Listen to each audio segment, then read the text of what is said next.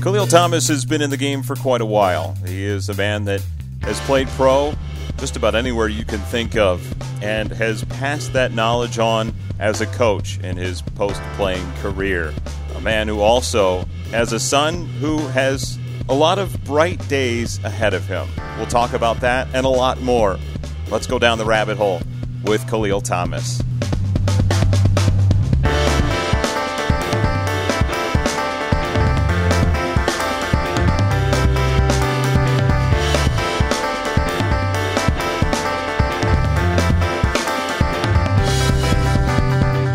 Welcome into the Down the Rabbit Hole podcast. Jordan Kuhns with you. I'm joined by the assistant coach of the Swamp Rabbits, Kahlil Thomas. Kahlil, it's a premature off-season. I know you were caught as off guard about this as all of us. So how are you holding up in the, off-season days all of a sudden on April 22nd? Hey, Jordan, how is everybody doing here and everything? I'm just hanging in there right now, trying to keep my distance from people, just going out to the grocery stores and back and, doing a little bit of recruiting from these college kids that are coming out of college. Everything else is on a standstill due to the NHL. So, yeah, I'm just hanging in there, waiting for this to pass and so we can get back to normal.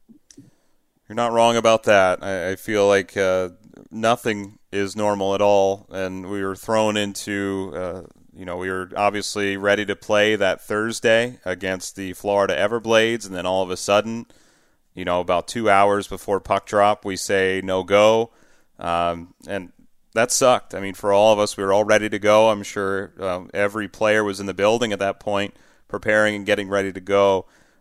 Take me through that day for you. It was just weird. We were about to play Florida. We were all feeling good as coaches, as players and everything.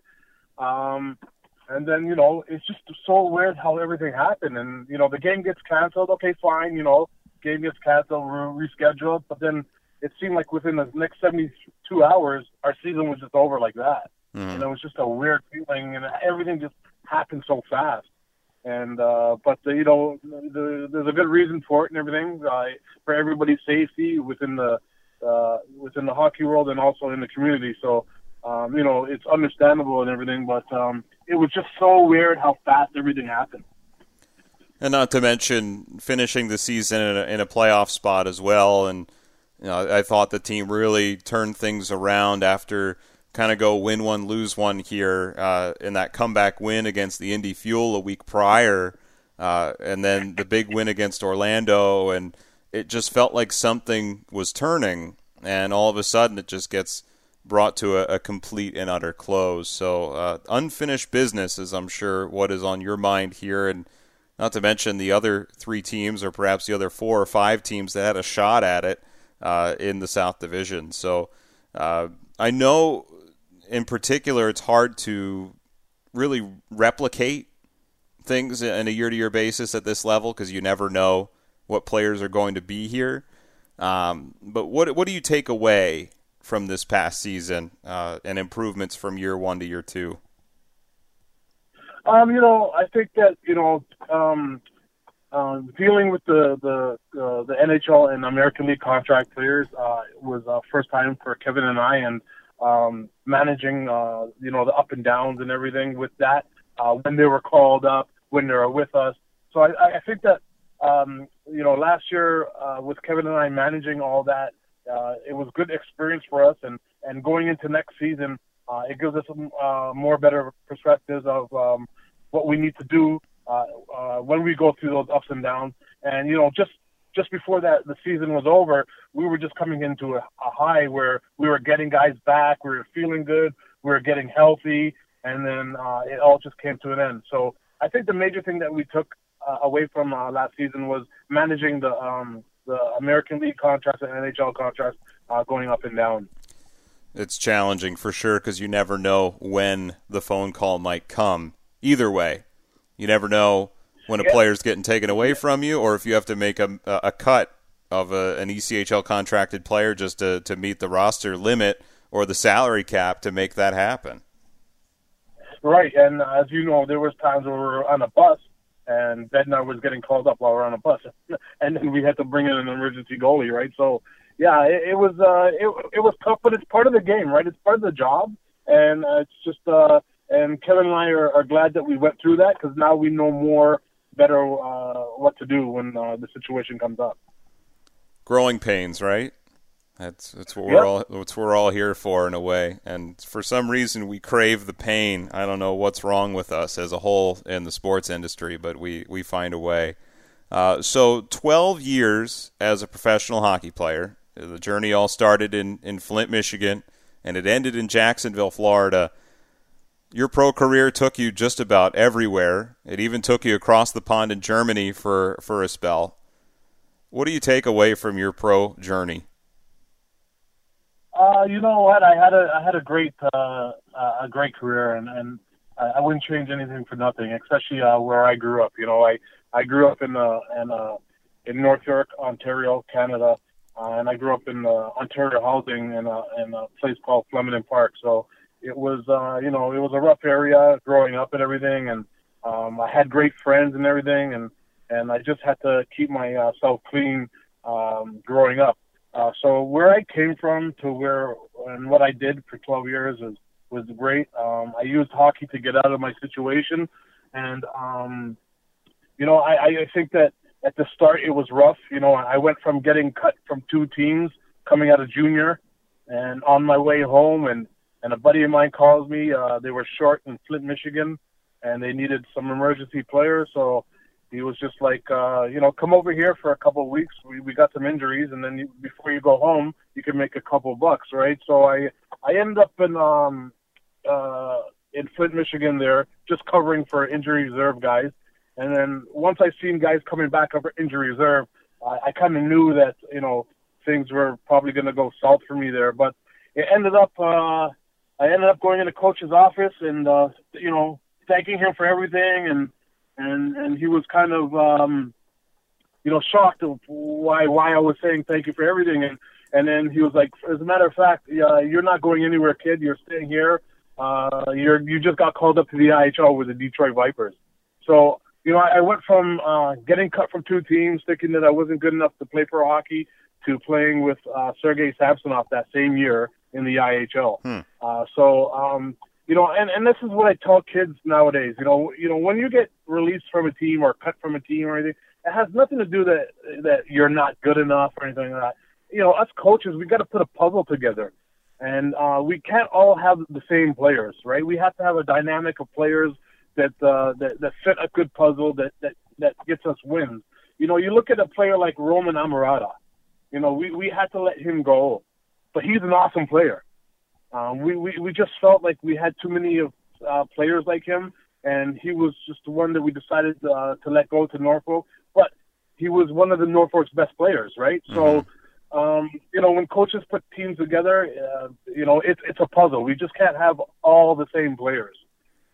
Think about the Team Canada at the Olympics, having Jonathan Toews as your 4th-line center. I mean, anywhere else he's probably your 2nd-line center.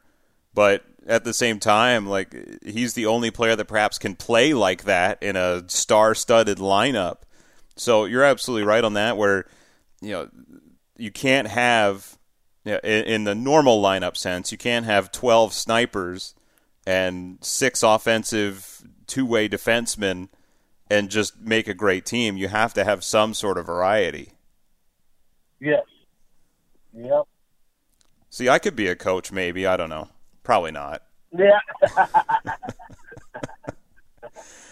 Let's take a look down this journey. So Flint, Detroit, Pensacola, Columbus, over in Germany.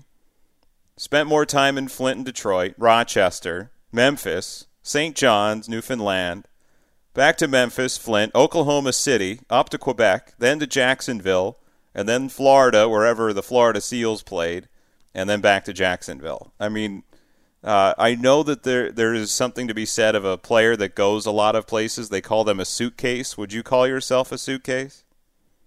Not at all, because I played for 4 main teams, and those other teams in the American League and the IHL were teams that I was getting called up to. So okay. I wouldn't consider those full years. You know what I'm saying? So, going to St. John's and Detroit, those were all call-ups. I was getting called up all the time. So my main teams were Flint, Memphis, Oklahoma City, and Florida. So those were the 4 main teams that I played for. I did half a year in Germany and came back. But I wouldn't consider myself a suitcase. I never got traded or anything like that. So, I did get traded once, but then I got traded back to the same team. So I've never been, jumping around like that. A lot of players in their career want to get to the highest level possible. You made it to the American Hockey League. You played 11 games in the American Hockey League. What was that like that first time that you suited up back in the 99-2000 season for Rochester? What was that feeling like? You know what? I just it was funny. I got called up to Rochester from Flint, and I went in there, and I knew they were Buffalo's farm team and everything. And usually when you get called up, you're usually just on the fourth line, just sitting there. No power play time, no penalty killing or anything like that. Surprisingly, every time I got called up, I always played a regular shift, and most times I got penalty kill.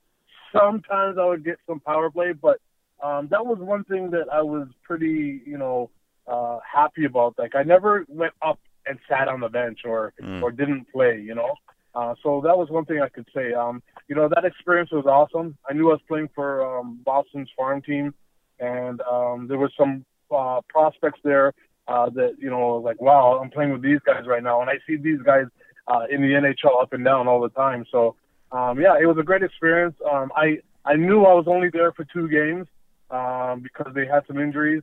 So that was just one of those situations where I knew I was coming back. Mm-hmm.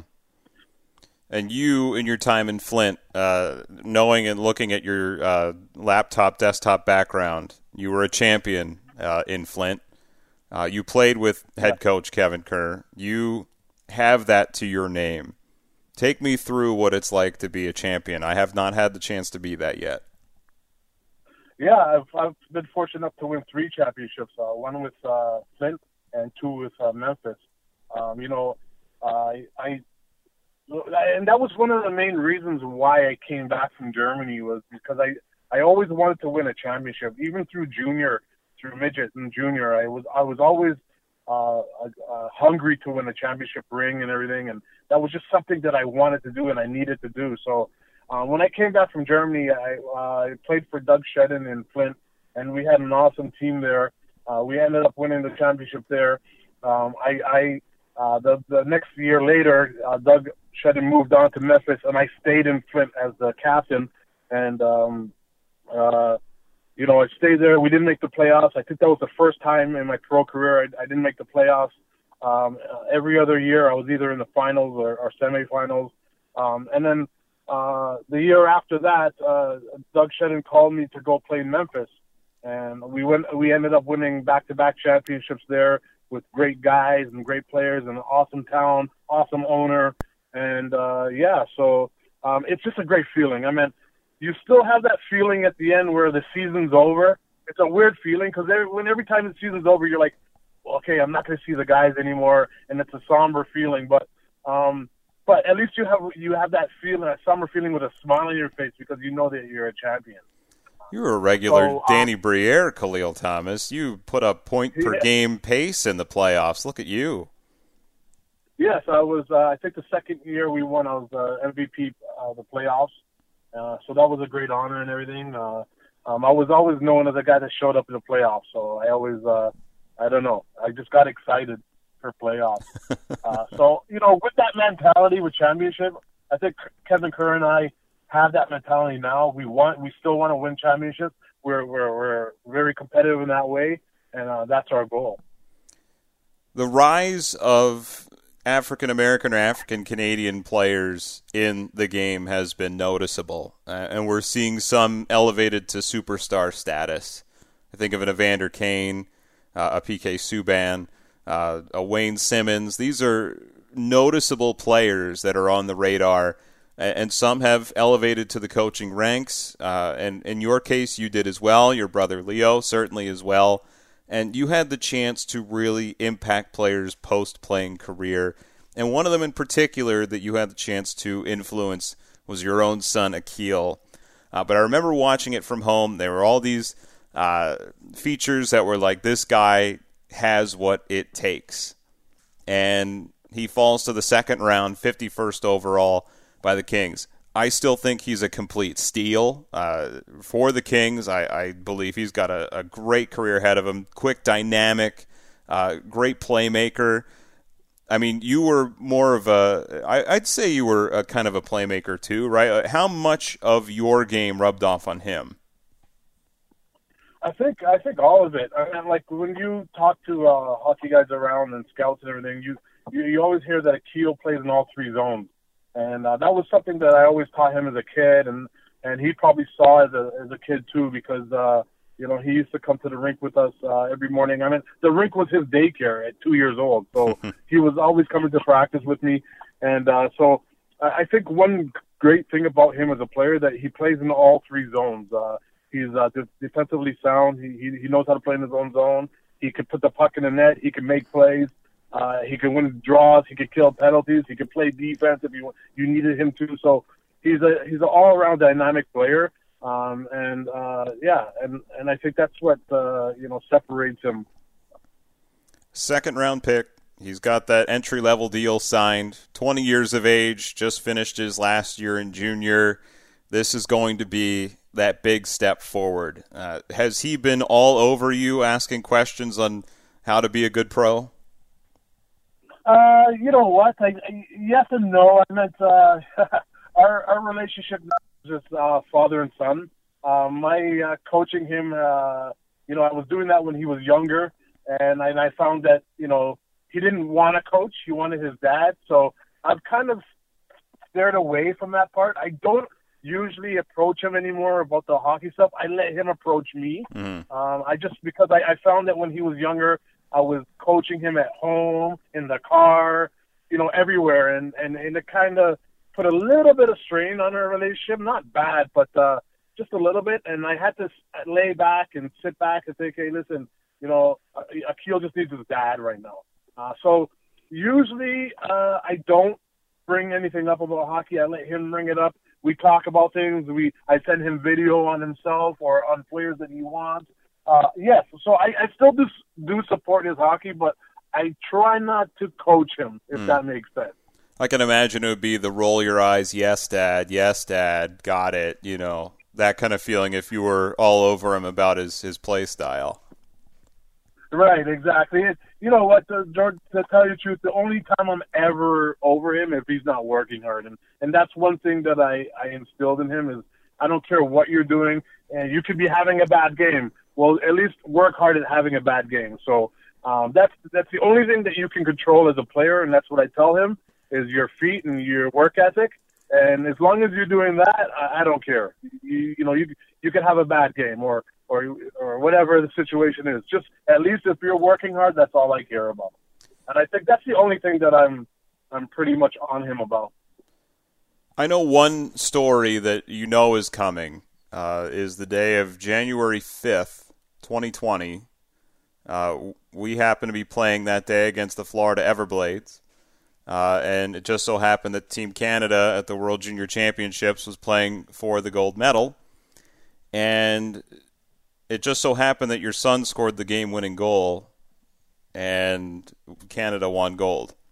You were on the bench at the time. You told me part of the story, but I want to get it from your perspective. So I know you texted me seeing if we could get the score up on the board. Our script was super tight, so I didn't know if we could. But apparently Matt Marcineau was the spoiler alert. Yeah, it was funny. I'm coaching a game. We're doing video.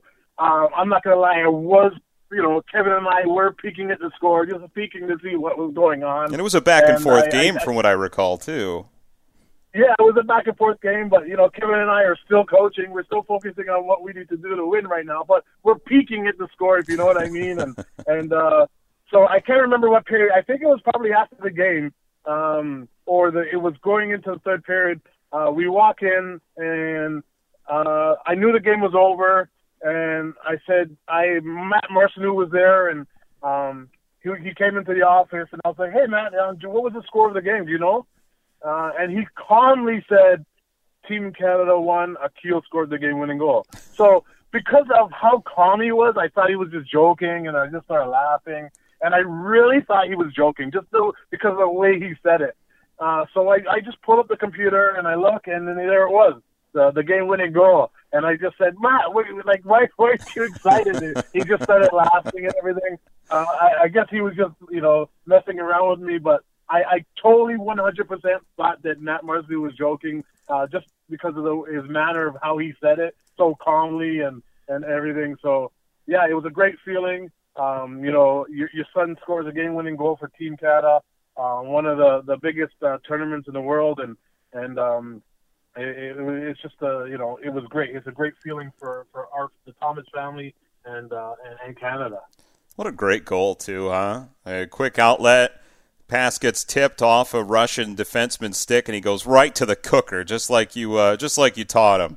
Right to the backhand, upstairs. Gotta love it. Yeah, and that's his go-to move. So, I mean, in shootouts now, he might have to come up with something else. I don't know if that's he might have to shoot more. But what a great strip steal! I'm looking at the goal right now. A great strip steal at the circle. He's all alone.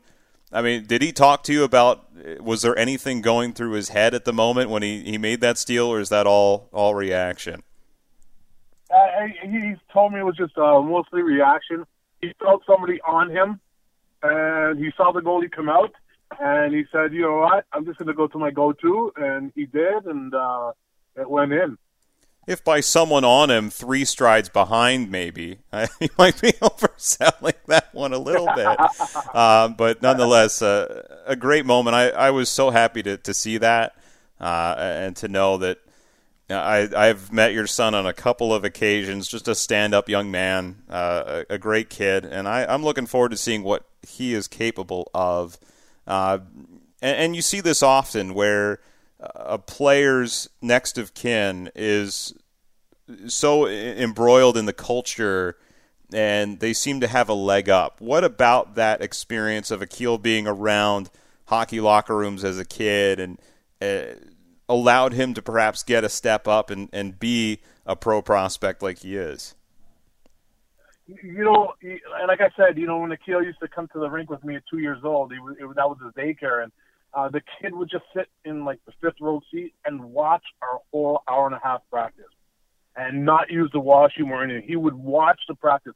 Most kids would be playing around, jumping around and playing, and he would just watch our whole practice. And I just think that he just loved the game from there, and it was just instilled in him there. And, it's a funny thing, the first time we ever skated, I brought him to the rink, and I was prepared to carry him around and have the chair out for him and teach him how to skate and everything. So I tie up his skates. I'm sitting there, so I turn back and I go to tie my skates. And while I'm tying my skates, Akil runs out on the ice at 2 years old and starts skating right away. And we did drills that same day and never stopped ever since. So, sometimes after practice, my teammates would go out there with him. The goalie would stay out, and he would do drills with them and everything. So he would be on the ice before we went out and then after. So he got a lot of ice as a youngster, and he learned to love the game as a youngster also, too. My first time on the ice, I hurt my tailbone, and I have not been out there since. So I might need the chair. I don't know if I'm a natural. Yeah. Most people would need that, right? But yes. This kid, he just knew what to do at 2 years old, like right away. And he was just destined to play this sport. It's been great to see his improvement throughout his time with the Niagara Ice Dogs, and then, of course, being traded to Peterborough at the end of this past year. And I'm sure it was disappointing in a way that no team could go into the playoffs or see if they had a chance at playing for the Memorial Cup. And I know that was a big reason why the Petes acquired him, was to go on that run. What were his thoughts on that?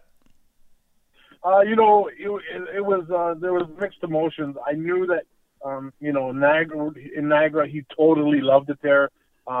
He didn't want to go, but he knew that he had to if he wanted to win the Memorial Cup because Niagara was rebuilding. Niagara was a great place. The owners, Bill and Denise there, treated him well. Coach Bill and Joe Burke were totally awesome with him.